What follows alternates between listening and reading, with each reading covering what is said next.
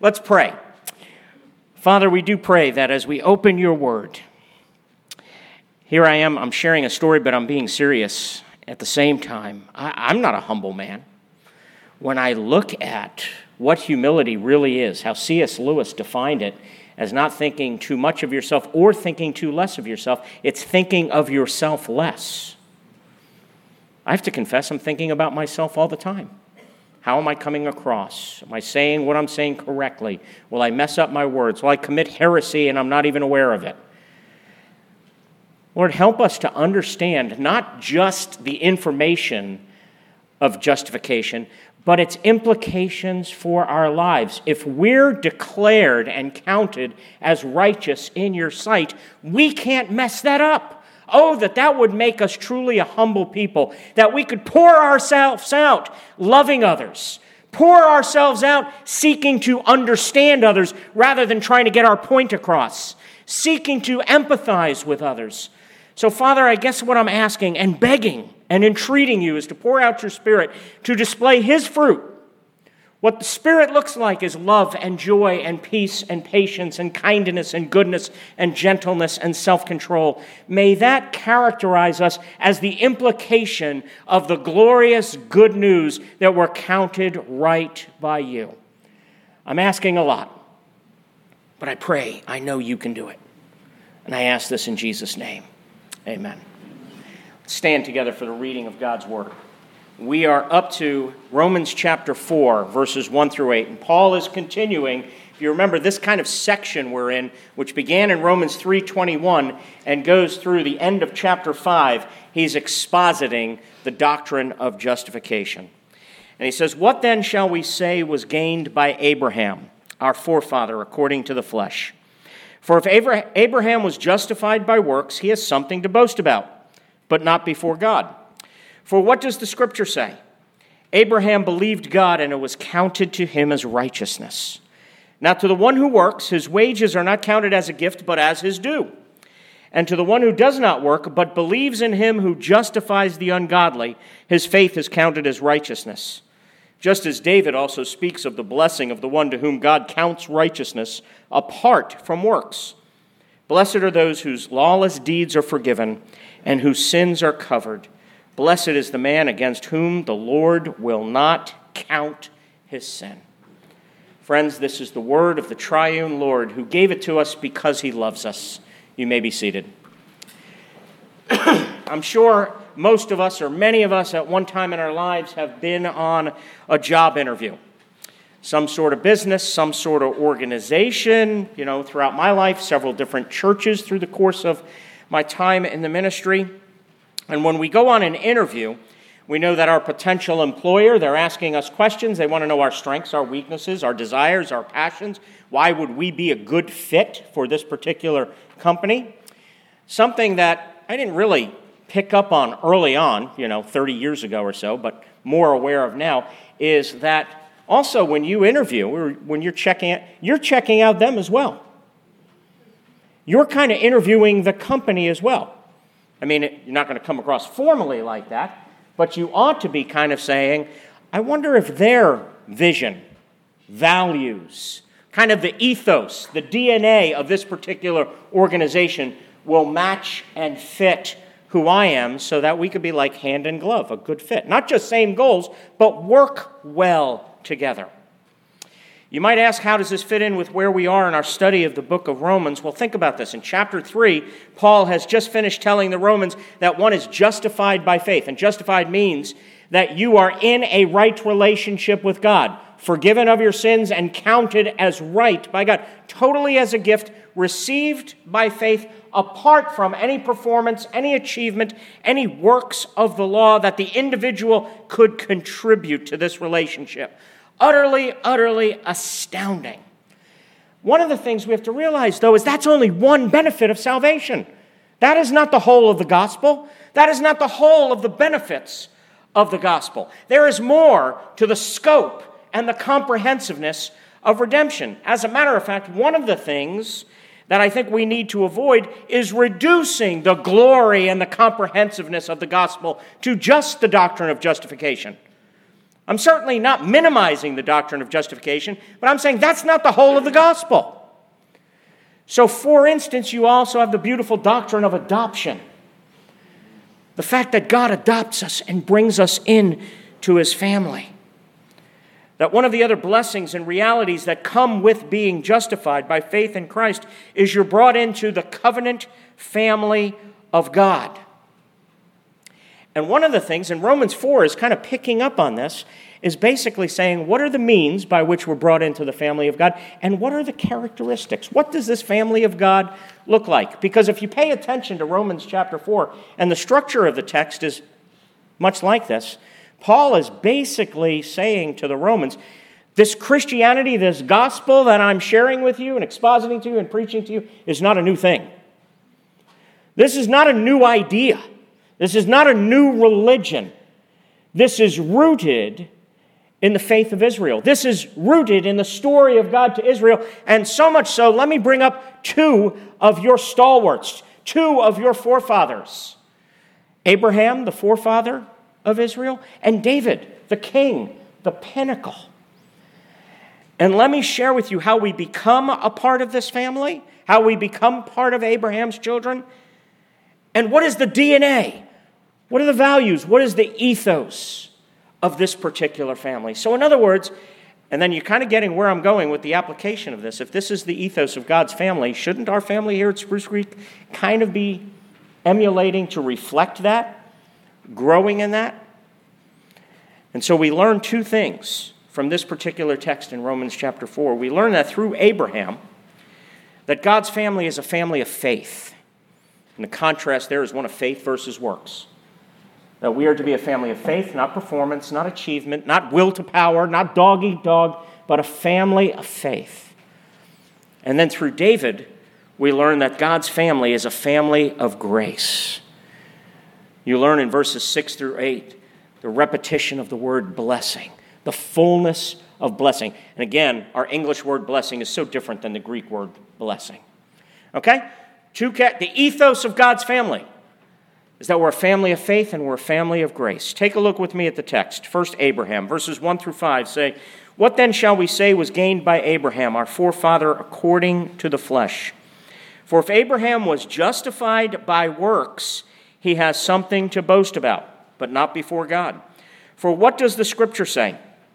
Abraham believed God, and it was counted to him as righteousness. Now to the one who works, his wages are not counted as a gift, but as his due. And to the one who does not work, but believes in him who justifies the ungodly, his faith is counted as righteousness." Now again, let's fit this together with the overall argument Paul is making here in Romans. Okay, if you remember, the book of Romans is Paul's exposition of the gospel. Back in chapter 1, when he even introduced himself to the church of Rome, he says, "I, Paul, set apart for the gospel of God." His very life was defined by. He was basically saying every aspect of his life, from his decision-making to his thought life, to his worldview, to his perspective, is to be viewed from the lenses or through the lenses of the gospel. He was set apart. He doesn't look at it from, how does this benefit my family? What's the cost-benefit analysis, the risk-benefit analysis? Will this be good for me? Is this health? He's looking at it from the perspective, every decision he makes is made under the lordship of Jesus Christ and from the perspective of the gospel. He said that gospel was the actual power of God for salvation. And repeating a theme he will continually come back to throughout the letter, he said this salvation was both for the Jewish person and for the Gentile. That the gospel involves the revelation of the righteousness of God, a righteousness which is God's righteousness given to man, a revelation of the righteousness of God, which is a gift of God, an alien righteousness, not inherent in man, but given by God to man, which also speaks of God's faithfulness. This is why I had Rick read from Genesis 15. This revelation of the righteousness of God is not a new thing, but it's in fulfillment of God's covenant promises. And then he described how we all, Jew and Gentile alike, were in the same boat, on equal footing. Nobody is any better than anyone else, in need of this gospel. how the gospel is God's solution to the problem of universal sin and evil. It is God's solution to our human problem of turning away from the living God. And so then, in the structure of Romans, after speaking of our universal need, he says, I don't care if you're immoral, red letter district, you've totally wasted your life, or if you are Mr. Pastor, Mr. Elder, straight and narrow and all of that, you are in the same boat. You have in your heart turned away from God, and the only thing that will save you is the grace of God received through faith.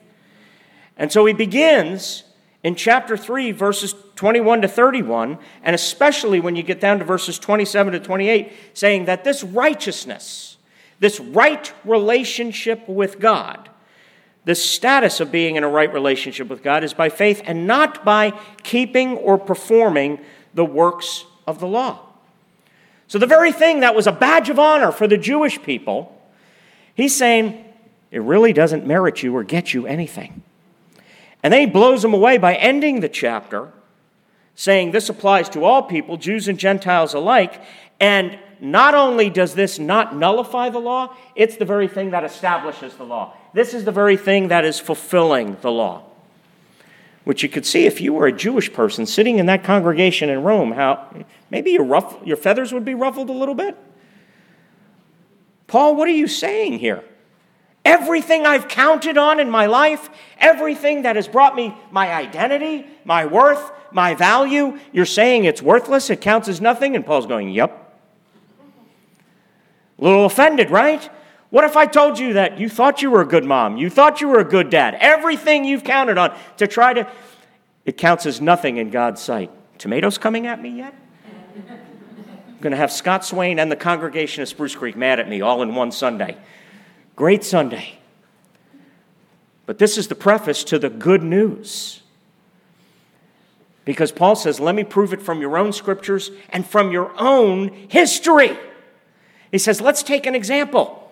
See, this brings us to chapter 4. He says, let's take a case study. I'm not telling you anything new. Let's look at somebody you've heard of. Anybody here, and imagine speaking to a Jewish audience, anybody here hear of Abraham? Yeah, wait a sec. Yeah, forefather of Israel, verse 1 tells us that. How then do we become children of Abraham? And the answer Paul gives an absolute contrast, a polemic between two ways of living, the way of faith and the way of works. And there's no neutrality between the two. There's no sitting on the fence. You can either live by faith or you live by works. It's either righteousness by faith or works righteousness by works. And so as commentators tell us, what we learn, Abraham is an example to us of two things. That one, righteousness is by faith, which means the family of God. If we're the offspring, if we're heirs of Abraham, we are a family of faith, which means we have to oppose with everything inside of us all forms of works righteousness in us that we see. Because the family of God is a family of faith. And two, all people, Jews and Gentiles, receive this gift of a right relationship with God in the same manner. So in other words, there's only one family of God, consisting of both Jews and Gentiles, brought into God's covenant family in the same way, on equal footing, with the same privileges and responsibilities. As the commentator Thomas Schreiner put it, and I love how he put it, he says, God has always intended. There has never been a plan B. This has always been God's plan A, that the salvation pledged to Abraham would embrace the entire world. And he says this point is clarified and emphasized when we consider the case of Abraham. He begins in verse 2 when he says the word for. For is, he's basically answering the question of verse 1. He says, what shall we say then? Is Abraham our forefather according to the flesh? He says, for if Abraham, verse 2, for if Abraham, he's answering the issue of verse 1, if Abraham was justified by works, he has something to boast about.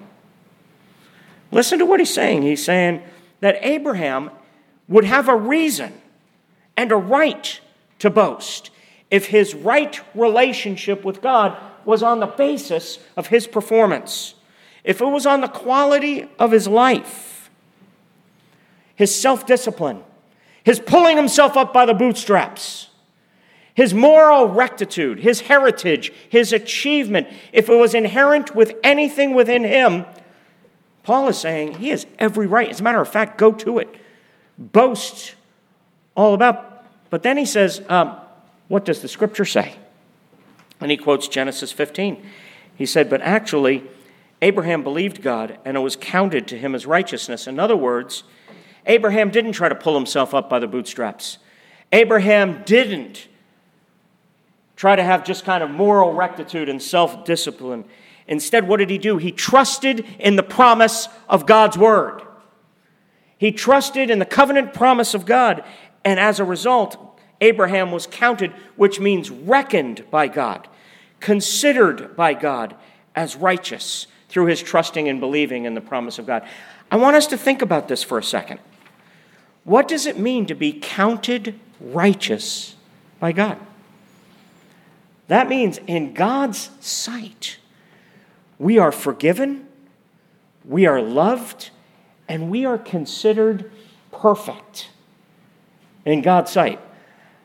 Now, I want you just to, let's camp there for a second, because this, you do realize there's a difference between preaching and teaching, I hope. Teaching is basically, I'm saying, here's the information. You got all this, here are the implications of this, connect the dots, all of that kind of stuff. We got that. You know what preaching is? Preaching is when we're worshiping together right now. Preaching is a thus saith the Lord. So I'm hearing God's word even as I'm speaking it. And I'm kind of going, Jeff, do you believe this? This is amazing. Because we are forgiven, we are loved, and I'm not going to stop there. We are perfect in God's sight. Do you know what that means? That means when I get up in the morning, just to give you an illustration, and I get on the scale. So you don't see yourself as perfect in God's sight either. I didn't even have to finish the illustration, and you were right there with me.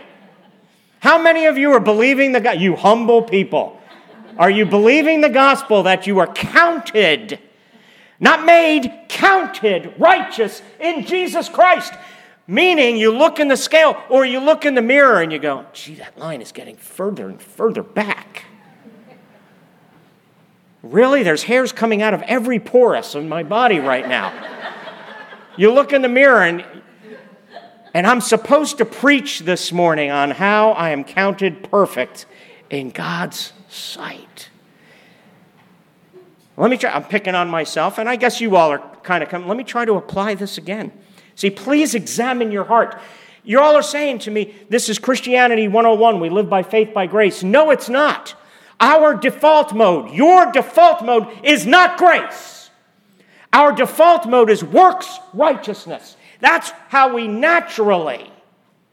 That's why we hate uncertainty. We must be binary and black and white. We don't like mystery.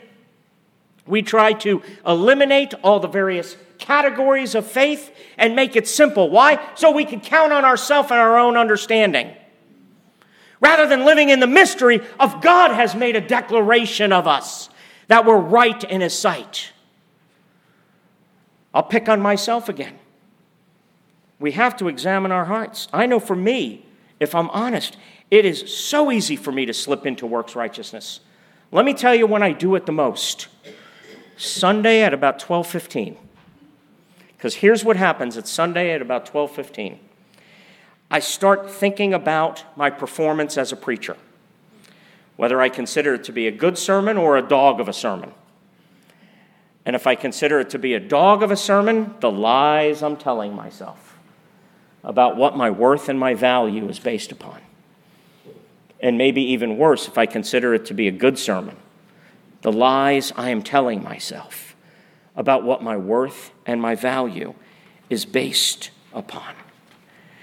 We have to recognize we are replacing dependence upon Christ. Notice how many times in the text it says, you are counted as righteous. Verse 5, to the one who does not work, but believes in Him who justifies the ungodly, his faith is counted as righteousness. And again, as commentators remind us, in this context, the conception is that something is counted to a person that is not inherent in that person. Let me repeat that. The conception is something is counted, perfection, to a person that is not inherent in that person.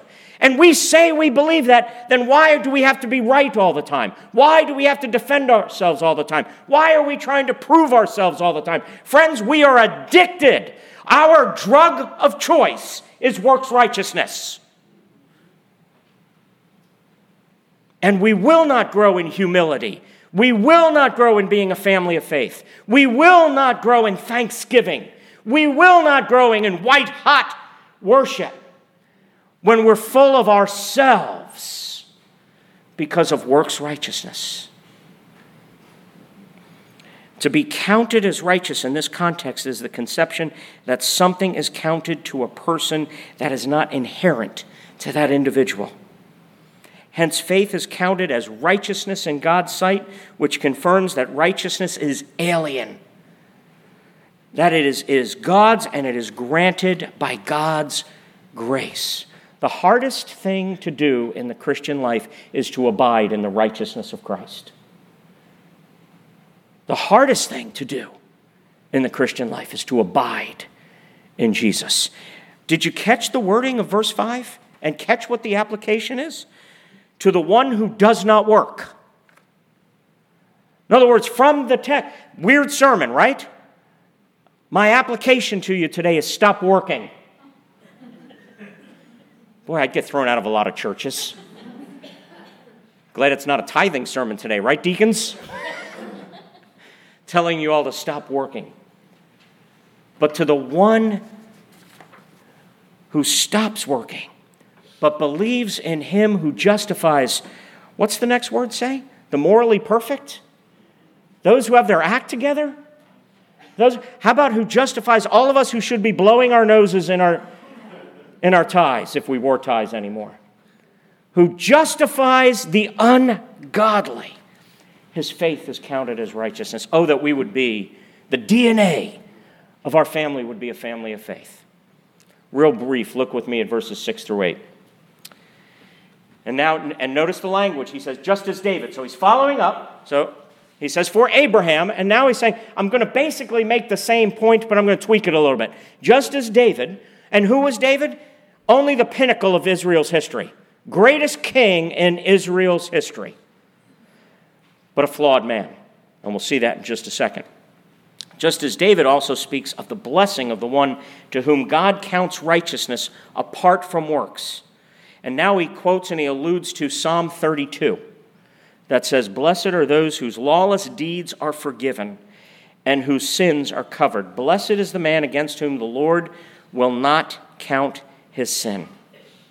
Thomas Schreiner says of this particular verse, he says, we have to notice here the close relationship between justification and forgiveness, which supports both the forensic and relational meaning of righteousness. They're both there. We have to learn to read things not as an either or, but a both and. Because Paul here putting David, just as he did Abraham, in the category of the ungodly, and particularly in his alluding to Psalm 32, is referring very specifically to David's sin of adultery with Bathsheba and the murder of her husband Uriah. And he says, blessed are those whose lawless deeds like adultery and murder, are forgiven. Now, friends, these are very relational sins, which makes forgiveness and that aspect of justification not only a forensic category, but a relational category. Not either or, but both and. This is a relational context. Think about it. We have to become used to our reading of Scripture, seeing things in this both and light. See, Paul's use of this text and these, ask Bathsheba and Uriah. You think they would think it's relational sins? You only took my life? You only abused your power? And what does the text say? The text says, blessed are those whose lawless deeds are forgiven, are wiped away, whose debt is paid. Blessed is the man against whom the Lord will not count his sin. And I want you to notice, and this is where the DNA of the family of God is grace. Because Paul here uses the word blessing. And he's here highlighting the fullness, the glorious comprehensiveness of our salvation, of our redemption in Christ. The DNA, the ethos of God's family is grace, of completely undeserved, unmerited favor. That's why I love, just in the very beginning of that song, Revelation song, where it talks about heaven's mercy seat. There's no even approaching God if it weren't for heaven's mercy seat. You don't even get to draw near to God without mercy. And so the very DNA of even our daring to draw near to God is mercy. And this ought to lead to incredible thanksgiving and humility. God's family ought to be cultivating thanksgiving and humility as part of our DNA in all of our conduct. Abraham and David, known for faith and for grace, showing that this great doctrine of justification, that we are counted, reckoned by God as forgiven and in a right relationship with Him. Oh, that we would forget ourselves.